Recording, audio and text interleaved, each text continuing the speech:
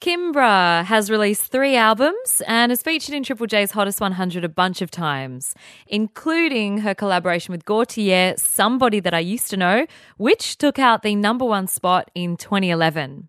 I'm Linda Mariano, and in this episode of Inspired, we are going to explore Kimbra's debut single, which she wrote when she was still in her teens. And to be honest, the theme of this song is something that as a teenager you wouldn't normally be thinking about. This is Kimbra and Settle Down. I wanna settle down.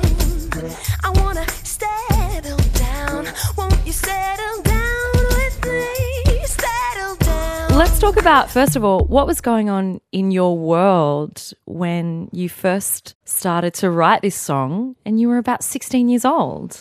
Yeah, it kind of punctuated a time in my life where I moved off writing kind of singer-songwriter type songs on the guitar to getting into more of a producer mindset and thinking about layering vocals and what I could do with a spectrum of sound in a cappella, So I borrowed this 8-track machine from the high school music room, and I began playing around with it. Basically, you just loaded up 8 tracks of the voice, and you could do basic kind of panning and volume. You had some faders to work with, and then it spat out a CD, and you could upload that to MySpace or whatever. So this was exciting for me, right? And I started putting together these sort of little sketches of songs. And they had a kind of joking quality about them, because I think I was kind of, I was quite inspired by jazz music, and I was making these sort of doo-wop type, almost in the style of barbershop type harmony, these voices up against each other and trying to do rhythm. And the voice was the only instrument I was using to put it together.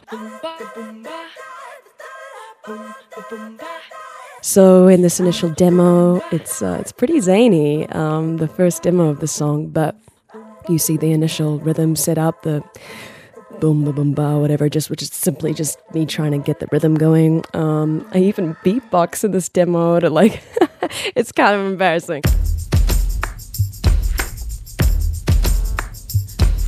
But all the initial ideas are there, not the chorus, but all the lyrics are kind of set up until the chorus, and it was setting this theme of I guess a young woman dreaming about the future, which is strange at the age of 16 to have, I guess, all these ideas about settling down. But the theme was always fascinating to me, and it felt kind of like a fun thing to explore. I wanna raise a child. I wanna raise a child. Won't you raise a child with me? Raise a child. Listening to the song thematically about wanting to settle down and wanting to have a baby with someone, how relevant was that for you? Well, I think I was approaching the theme with a little bit of sarcasm. Obviously at that age, it's not something you're thinking about in terms of a literal idea, but it is also a time for a young girl when you are kind of formulating a lot of your own identity and beginning to become aware of social constructs. So I'm sure I was thinking about it, and I do remember watching Stepford Wives around that time. Remember Nicole Kidman was in that movie? Yeah. And I do remember being quite sort of fascinated by this facade of the perfect housewife woman who underneath is kind of breaking and the scaffolding is kind of falling apart. Good morning, ladies. Good morning, Claire. I would like you all to welcome our newest citizen to Stepford, Joanna. Good morning, Joanna. So I think, I was trying to approach the theme with a undertone of darkness as well. I think even as a kid, I was interested in writing music that wasn't just one emotion, because things in life are never just one way, right? It's never just a completely happy moment or a completely melancholy moment. It's often tainted with bittersweet aspects and, contradictions, So already it was complex from the start, it wasn't a simple I want to have a kid one day, It was me kind of questioning the role of a woman, probably not understanding the impact that it could have as an idea. We're talking Settle Down on Triple J. Now, we've talked about themes. Let's talk about the sonics of the song and the way that this track grows, Kimbra. Well, it starts with this single voice that then starts layering and building up. That's kind of influenced by my like live looping performance, which I was also doing a lot of around that time. I wanna settle down. I wanna settle down. Then the first percussive element is the hand claps, and I remember the process of us putting that together because we didn't just want it to be straight claps. I wanna raise a child. We wanted to create this syncopation, this kind of urgency, you know, and for it to feel exciting, like you had no idea what was about to come. And then, of course, the drop. An interesting point is M-Phase has actually worked on the kind of bottom end, like more hip-hop sounding kick drum aspect.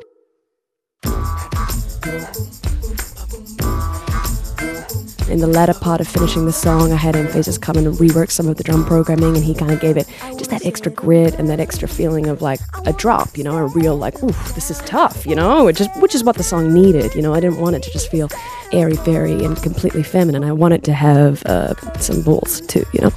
So then the song drops a beat that stays in for most of the song, and you start to see these colors develop. So vocal harmonies that start quite sweet and lush and then turn quite dissonant, as you say, you know, different themes start to emerge and tension begins in the song. The chorus, we always wanted to be a joyful kind of flourishing of synths, and we had strings, and Francois is great at string arrangements, so we added that, and as I said, I wanted to feel like a Disney-esque sort of euphoria.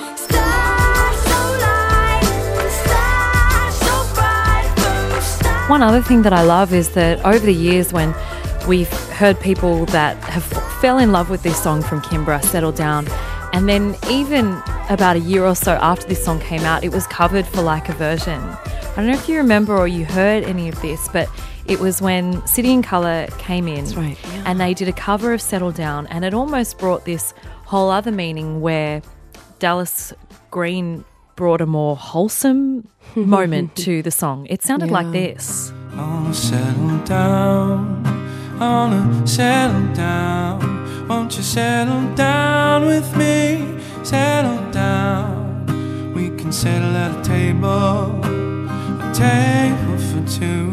Won't you wine and dine with me? And that must have been a really special thing to hear your song have that impact on these international stars as well. Really cool, really cool. It's fun that you played that again because I forget about these moments.